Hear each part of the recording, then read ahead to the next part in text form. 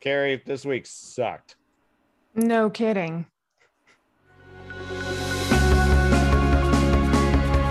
Welcome to Good News, Bad News, the Libertarian Christian Roundtable, where every other week we challenge the status quo and give you the libertarian Christian analysis of what's happening in your world.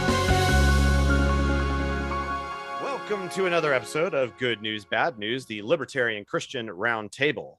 This is a project of the Libertarian Christian Institute. I am your host, Dr. Norman Horn, and I'm joined tonight with the lovely and eminent Carrie Baldwin and the awesome and incredible Matthew Bellis.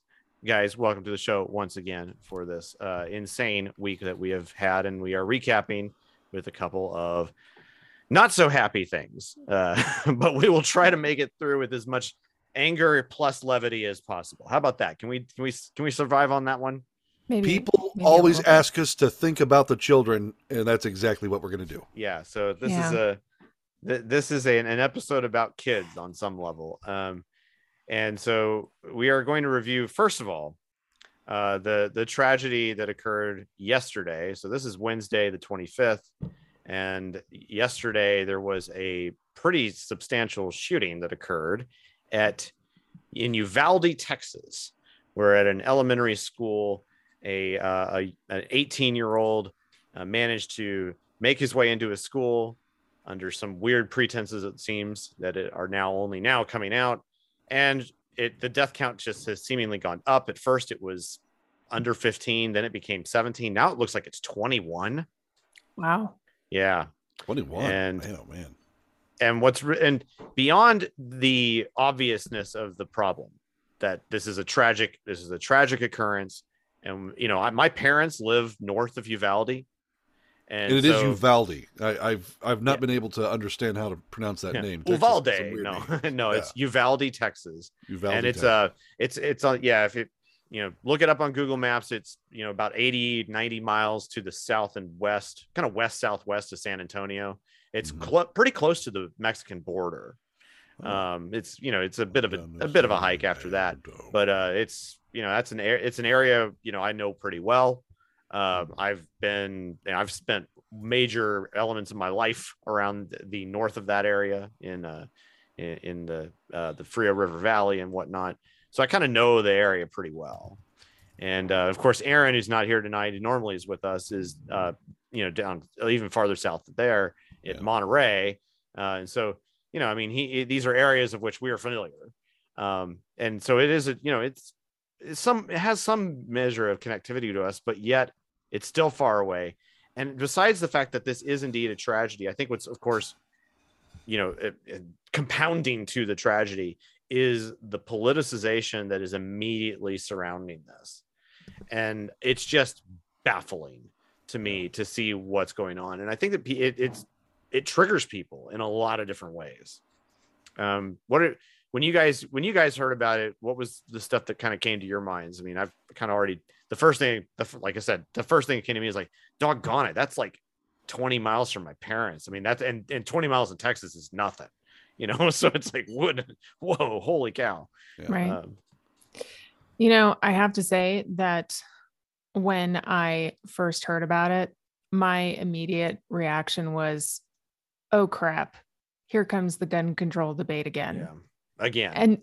And it's so frustrating because on the one hand, like I see people on Facebook and Twitter saying, hey, let's not politicize this. Let's mourn these deaths and not just jump straight into it. And then on the other hand, I see them jumping straight into it. Oh yeah.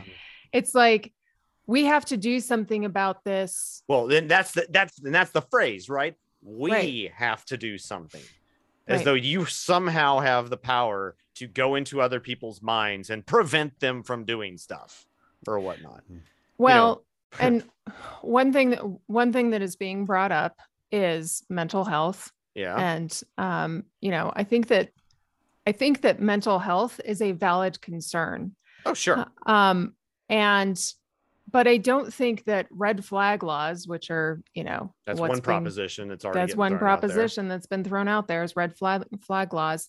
And for those of you listening who don't quite understand the connection, a red flag law allows the police to determine if somebody is mentally stable enough to have a firearm, and so they can actually bypass due process if they think that somebody isn't mentally stable. And there's already a cloud of confusion over what constitutes mental instability. Yeah. And now we want the police, who don't execute their job very well as it is. Now we want them to be diagnosing people on the spot for mental instability. It's, it's one thing to say, clearly somebody is out of control. Right. I mean, if you have it's not like you have to, watch somebody going, going crazy in front of you to go like, yep, that guy's unstable. But it's the point of the red flag law goes well beyond that. Right. Police are already empowered to deal with gunmen. So that's the activity is not the issue in that case. It's something else. Right. And so they're asking them to become like pseudo psychologists as well. Right. And quasi therapists is at the same time.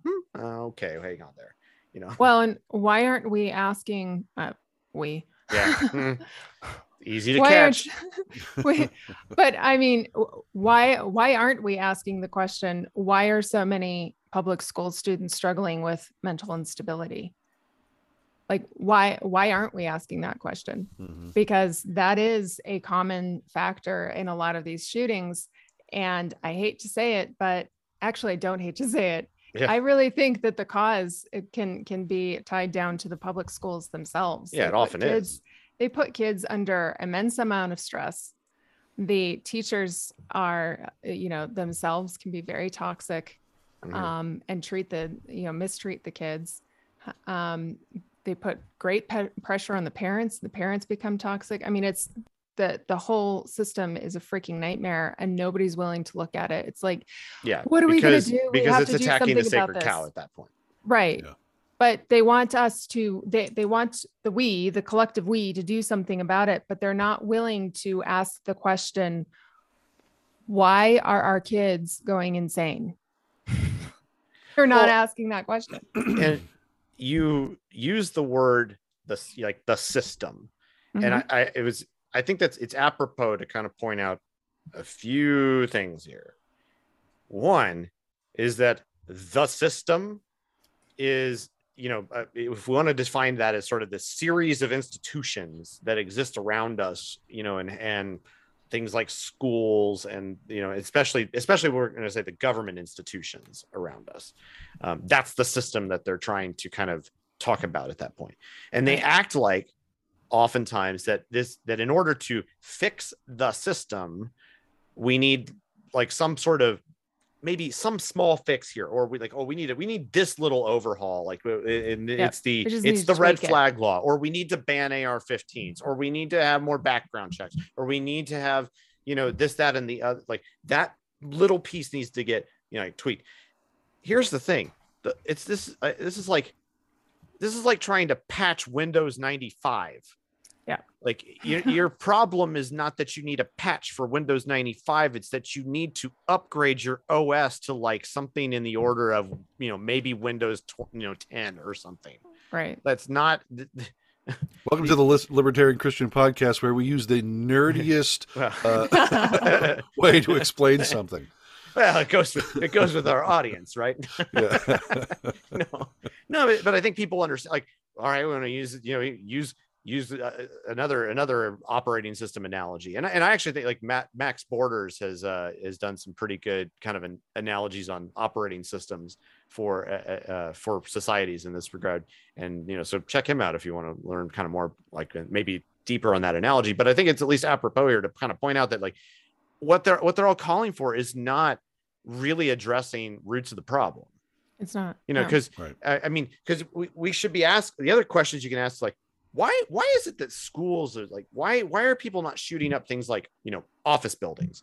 Why doesn't this happen at even more populated areas, like, football games or basketball games or basically like sports events, major events? Why does that not happen? Yeah. I can tell you why that is because when you try to bring, somebody like that, a gunman, into these situations where there are a whole lot of adults, then their risk profile goes up considerably. And so they don't see that as being a win-win. Like, you can just, like, this is not hard to understand. They go after the schools because they're vulnerable. Well, and you touched on it real quick where you said that the schools are a little bit of a sacred cow. Oh, yeah. Where nobody wants to look at that as a potential problem. But I was talking about it with my wife today that, you know, everybody sends their kids to one building. Yeah. And we put a big sign on it that says gun-free zone. I mean, could you ask for a more perfect target? Well, I mean, but like, I'm not even sure like that's we have to go there to kind of even make that point. Well, just look at, like, just ask the question, why does this not happen anywhere else? Like, technically, you're not going to you don't ever see people bringing in guns to baseball games. Like, that's not permitted. You can't do that at Busch Stadium here in St. Louis. Walmart. You know, I mean, yeah, but like, so you just Target. You don't see this stuff, not very often, not comparatively to schools. Well, I found an interesting take that it was something that I wanted to bring up, because there is a little bit of an impulse that we have as a as a species, so to speak, where most people are innately of themselves moralists. They believe that there is a thing, a tweak, a law, or something that you can impose that will change people's behavior for good, or that there is a portion of it that will actually make life better if they obey this moral reasoning. So advocating for tougher and stricter laws or more laws to be put on society or individuals so that they go, you know, that they don't have the impetus to then go out and do these things, where that's even starting from the wrong place, where we're flawed individuals. The person who shut up this school violated many laws. They didn't take into account what the gun laws were. They had a desire to go shoot up a school, and they did so. It's unfortunate that it has to be that blatantly sad, but that's exactly what it is. And we can do things to try to mitigate that in, I would say, wiser ways of combating the evil, but you're not going to get rid of that evil altogether. But here's the thing, is this is one facet, one complaint that we have talked about on this very show about problems with the public school system, right? Just a few weeks ago, we were talking about this don't say gay bill or whatever in Florida, where they wanted to stop teaching young children about sexuality, particularly homosexuality. You know, we've got all of these other problems, overcrowding in schools.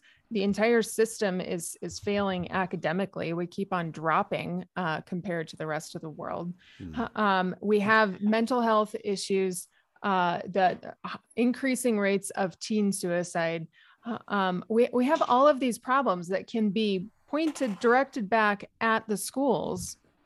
And still it's like, okay, whatever the problem is, it's not the public schools themselves. Yeah, but Carrie, everybody I talked to, I have never heard anybody tell me that, like, my school is not in the top 20%. Like, my school, I have never heard somebody say my school is terrible. Right. Like, Everything is like, that you say everybody's that. Because I've heard that all my every life. School is special. Well, they're the top in the state. Oh, they are they? Yeah. Along with every other school. Every other school, yeah. You know, truly have made everything equal. Sorry, go ahead. I was just going to say the other grievance that I have is sort of with Christian evangelicals, because, you know, there's a whole host of people out there, Christians, who are like, we're not going to homeschool because homeschooling is this thing that weird people do and lock their kids in and you know, shelter they saw them me and then they went, oh and you know, I'm not even like, I mean, I am a homeschooling advocate, obviously, because I homeschool, but I'm just as much of a private school advocate. In fact, I'd love to have a great private school that's accessible to me, but I hear Christian evangelicals say, well, we're not going to pull our kids out of school because that's a mission field where our kids can be missionaries. And I'm just like, your kids are not equipped for this. Like, you think that they're going to go preach to the gunman or to the transgender teacher that's trying to indoctrinate them, or to the suicidal kid who doesn't know what to do because they can't handle the pressure from their teachers or their parents. Like, seriously, you think this is a mission field and that's how you're going to solve the problem? That's why you're going to keep your kids in these failing situations? Frustrates me. It is a mission field. It's just not appropriate to send your kids into. That's fair enough. Very good to say that. Yeah. And that's something that has been said for at least, that's 30, 40 years. I've been alive. Yeah, when I was a kid in school, that's what was popular about it. It's like, treat it as your mission field. Well, I mean, if we're going to say that that's the case, then the church needs to take a good hard look at that mission field and say, we're not winning that realm. We're not winning it, guys. Yeah, good luck with that. It's just not. Sorry, it's not going to happen. Right. Yeah, and so you get a lot of puzzling responses to this. Of course, we're beginning to see the kind of the ramp up in the public campaign in the tradition of the Rahm Emanuel, never let a crisis go to waste. We're already seeing the ramp up. We've seen Biden has blamed the gun lobby already. Like, the gun lobby is responsible for this young 18-year-old Salvador Ramos is his name, the shooter. I think so. Salvador Ramos it's not his fault. He pulled triggers, he got the weapons, he went there, and it's not his fault. No, it's the gun lobby. Like, it's just, come on, people. People 3,000 miles away. It's baffling. And that doesn't mean like the gun lobby is full of great people who are all my good friends and so on and so. No, I'm not saying that at all. That's who are you funded stupid by, Norm? And and now a word from our sponsor, the NRA. No, they're not. They're not. But for my check. Yeah, they don't like me already. I'm pretty sure. No, yeah, right. That's not really the point. Is that these are foils for what they want. Right. It's not. It has nothing to do with. My objection to it has nothing to do with the people that are involved in gun lobbies or whatnot. It's about the way in which the state is trying to abscond away with power over people. And of course, there's also the calls again. We've assault weapon bans, various types of mental health checks, and blah blah blah. And there's plethoras of evidence out there to suggest these are not going to be good, but yet we're going to have to fight that battle yet again, over and over, because we have to. It does suck, and this is the conservative doesn't seem to get this a lot of the time. And like, your problem with your limited government stance, and why you need to go even more limited, is that if you allow for this sort of thing, like, you have to fight that every single time and win, and win. They just have to keep pushing for more control, and they just have to win once. Yep. Each time. Like, it's good grief. And so this is why you have to limit your government as hard as you possibly can to zero, Yeah, exactly. in as many ways possible, because you have to disallow them to do this sort of stuff, because this is not going to work. It would be less let's say for a second that like Texas decided that they were going to start cracking down on gun stuff more than, but if it like that affects Texas, not as much me at that point. Mm-hmm. And so decentralization even works in this respect. It would affect, a limited group of people for a limited amount of time, potentially, until they see, oh, this is not working. They could potentially flip it, whatever. But when the federal government gets involved, it ratchets up, and it affects everybody in different ways. My gosh, like, where did we get the idea that this was like, oh, well, equality? Is that what it needs to be? Is that how this works? No, that's not the form of equality that we're looking for. Yeah. But goodness gracious, people. I just want to throw in there, Beto O'Rourke also interrupted a press conference by the governor, which I thought was like, you're not really helping yourself out here, bud. And he made himself just look like an absolute clown. And it was one of those things that I just thought, the only thing that we are, it makes it look like a clown to you. Right. I'm But sure that is the left not is the like, point. the left Well, is that's fawning true. all over it. Yeah, They're like, he's look gonna- at him. He's standing up to the great Yeah. Governor Abbott. Yeah, But I will say this. he did such a brave thing. Yes. But I will say that, we're getting more and more to the point where the only thing that we have to hope in is the incompetence of public officials. And that's a scary place to be sometimes. That is true. Well, speaking of incompetent public officials, exactly. and there's all sorts of ways we could segue into this next topic. Matthew, please bring. You're going to give that responsibility to me? I want it. You wrote it. Oh man. So, what's our transition here? Do you want me to go through the transition that I'm more than happy to give that to you here. Let's go super meta for a second. Sometimes we actually plan. And yeah, exactly. And this time we kind of overplanned. So just so you know, I heard Biden's FDA shut down a major formula manufacturer. Oh yes, really? How dare he? Oh. In the long-standing tradition of cartoon supervillains, Biden has literally taken food out of infants' mouths. You've heard the old saying, like taking life-giving nutrients from a baby. Oh, no, wait. The supervillains are actually kinder by taking away highly fattening candy instead. Right. So there you have it, folks. Our president is worse than Snidely Whiplash, the deadly do-right villain. Thank you very much. He'll be here all week, folks. I'll be here all week. If you see a headline, you heard it here first. Biden Snidely Whiplash equals. Yeah. There you go. Well, of course, this refers to the almost humorous of happenings going on these days with regards to the baby formula shortage. Yeah. But there's some weird economics and that goes on behind the scenes here. I think Carrie has some of the insight on that. And so if you haven't heard this yet, hey, this is some pretty cool stuff. Check it out. Yeah. So you guys should go check out an article that John Miltmore from, I believe it was originally published with Foundation for Economic Education, but the American Institute for Economic Research also picked it up. And the article is called How Government Created the Baby Formula Shortage. And surprise. It doesn't really roll off the tongue, does actually, it? Baby formula shortage. Yeah. Anyway. Well, and they even miss an interesting nuance, which I'll get to in a minute. But the short story is basically in late April, people started posting pictures of the empty shelves for baby formula in particular. I mean, people have been posting food shortage pictures for quite a while. Then they figured out, baby formula is not on those shelves. And so they started posting, and it eventually caught the attention of the White House. And they were like, oh, well, this is a problem. We had nothing to do with this. Yeah. Well, it turns out that they do have something to do with this. What?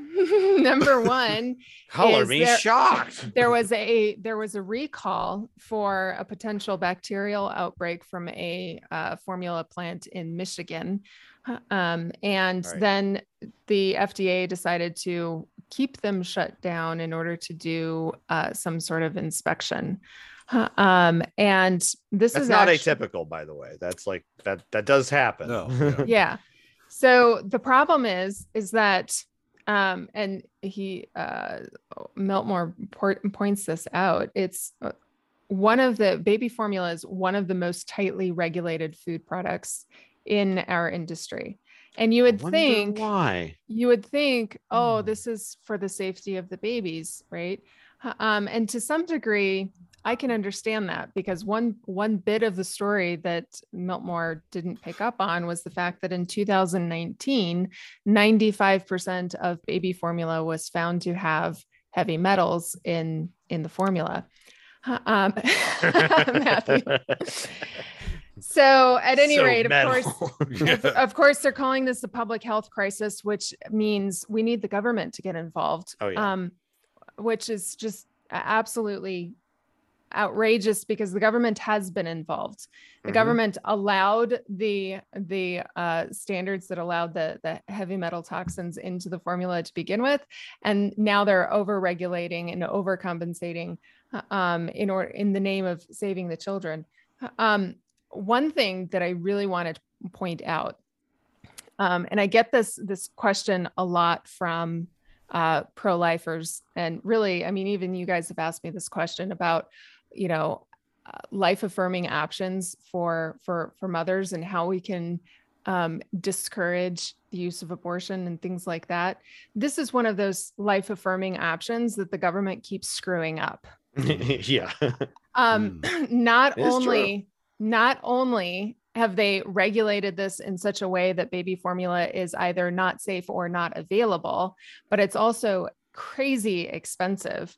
And on top of this, one of the things that Miltmore pointed out was that there are many social media groups where moms are going through and they're actually able to obtain illegally baby formula from Europe. And they're going through and evaluating the ingredients in that baby formula to make sure it's safe. These are mothers. These are mothers who are doing this. It's almost like you could have people not employed by the government testing products to make sure they're safe. Yes. And by the way, this I thing barely believe it. This thing with the formula has actually been going on for a couple of decades now. I remember these debates happening when my kids were breastfeeding and bottle feeding. So this has been going on for a while as far as finding healthy, making sure that these things are healthy and safe. It's moms who are doing that work. Yeah. It's not the FDA. They're making it harder and they're making it more expensive. Yeah.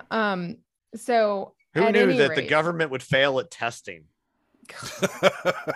Well, that's the argument, right? We need the government to keep us safe, to consumer protection, and to make sure that what we're giving our children is safe to eat.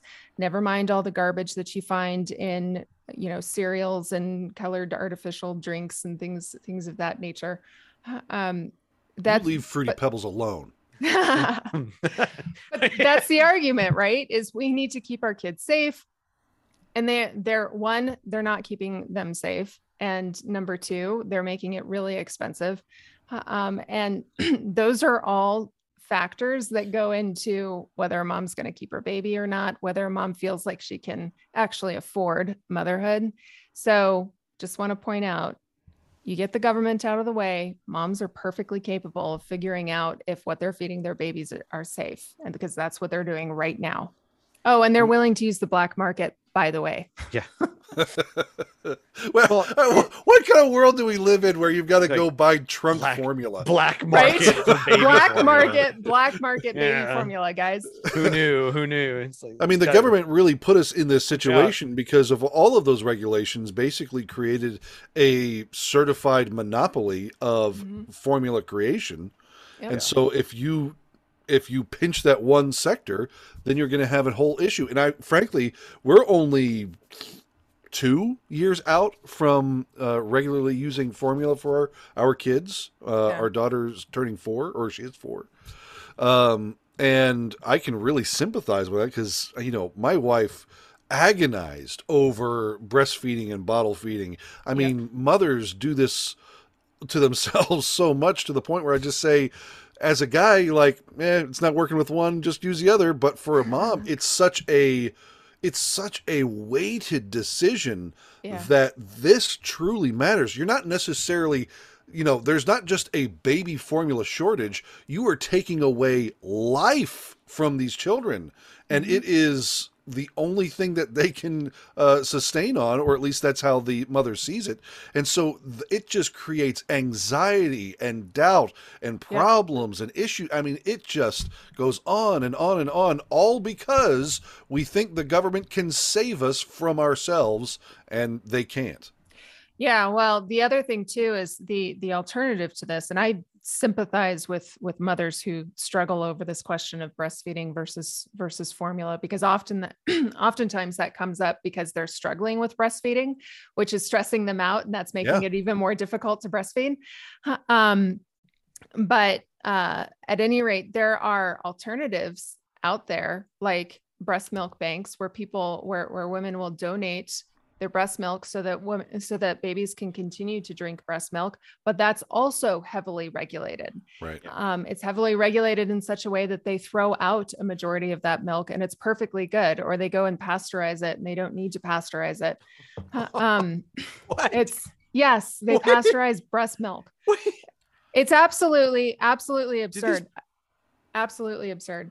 So I know actually way too much about pasteurization than it should be reasonably understood by any human being. And I'm not going to get into that, but because you never know, your mother might have E. coli. Right. So Doug and I we recorded a podcast last night, and he gave me he gave me a great compliment when he said that, like, you have this uncanny ability to speak on a wide variety of things, and intelligently. And then something like this comes up, and it's like, yeah, you have no idea how much I know about like microwave pasteurization and things like that. You have no idea. Oh, Lordy mercy. Oh my gosh. Well, I think it is a couple final points. Well, maybe you guys have additional points, but something I wanted to throw out here, because Matthew, you alluded to this in the issue of the FDA regulation. And I think one unappreciated point is very simply that if you think that drugs are expensive, in part because of the FDA and their involvement in the approval and testing and all that process there, keep in mind that this is the same freaking thing that happens here. Mm-hmm. Okay, it's a slightly different, pathway, but it's fundamentally of the same ilk.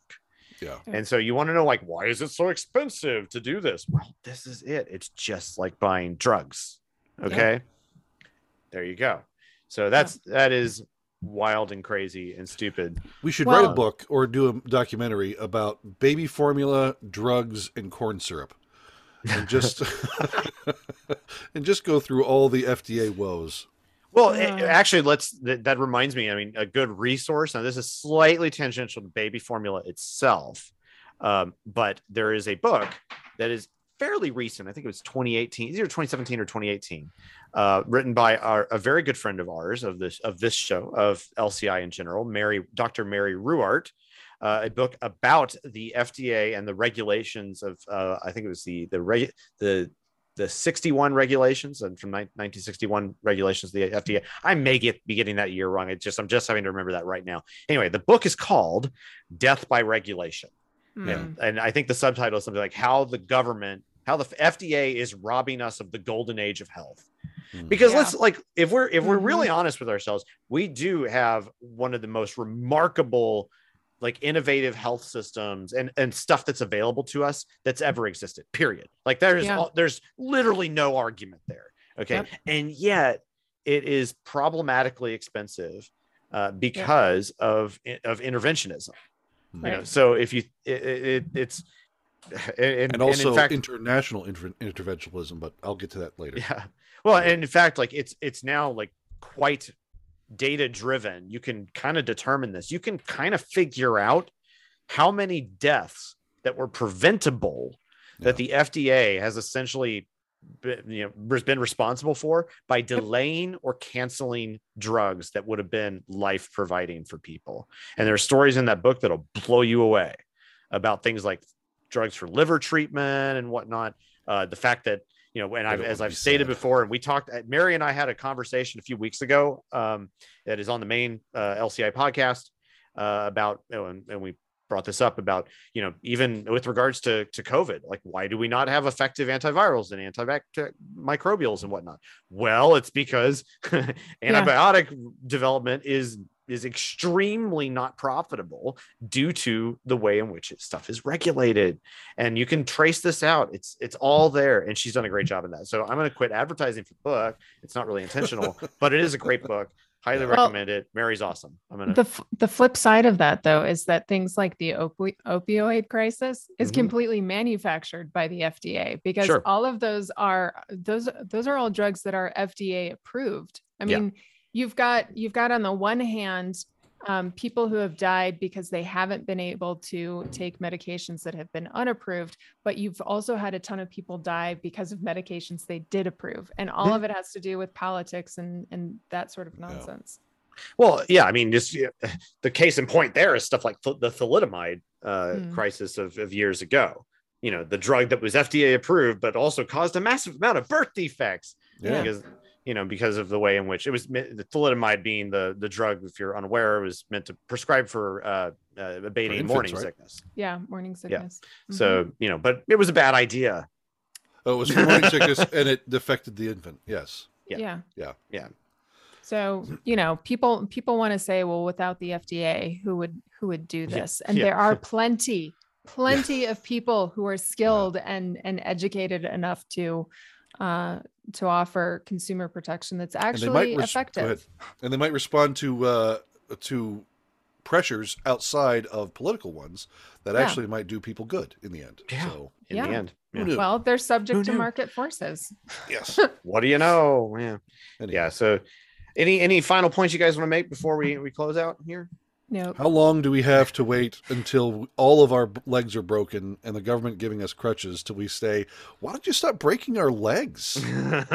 Yeah. I don't know, man. Can we just have secession now? I mean, right? Can we just peacefully break up? I want it to be point? over. Like, I'm tired of this. Please, Lord, come.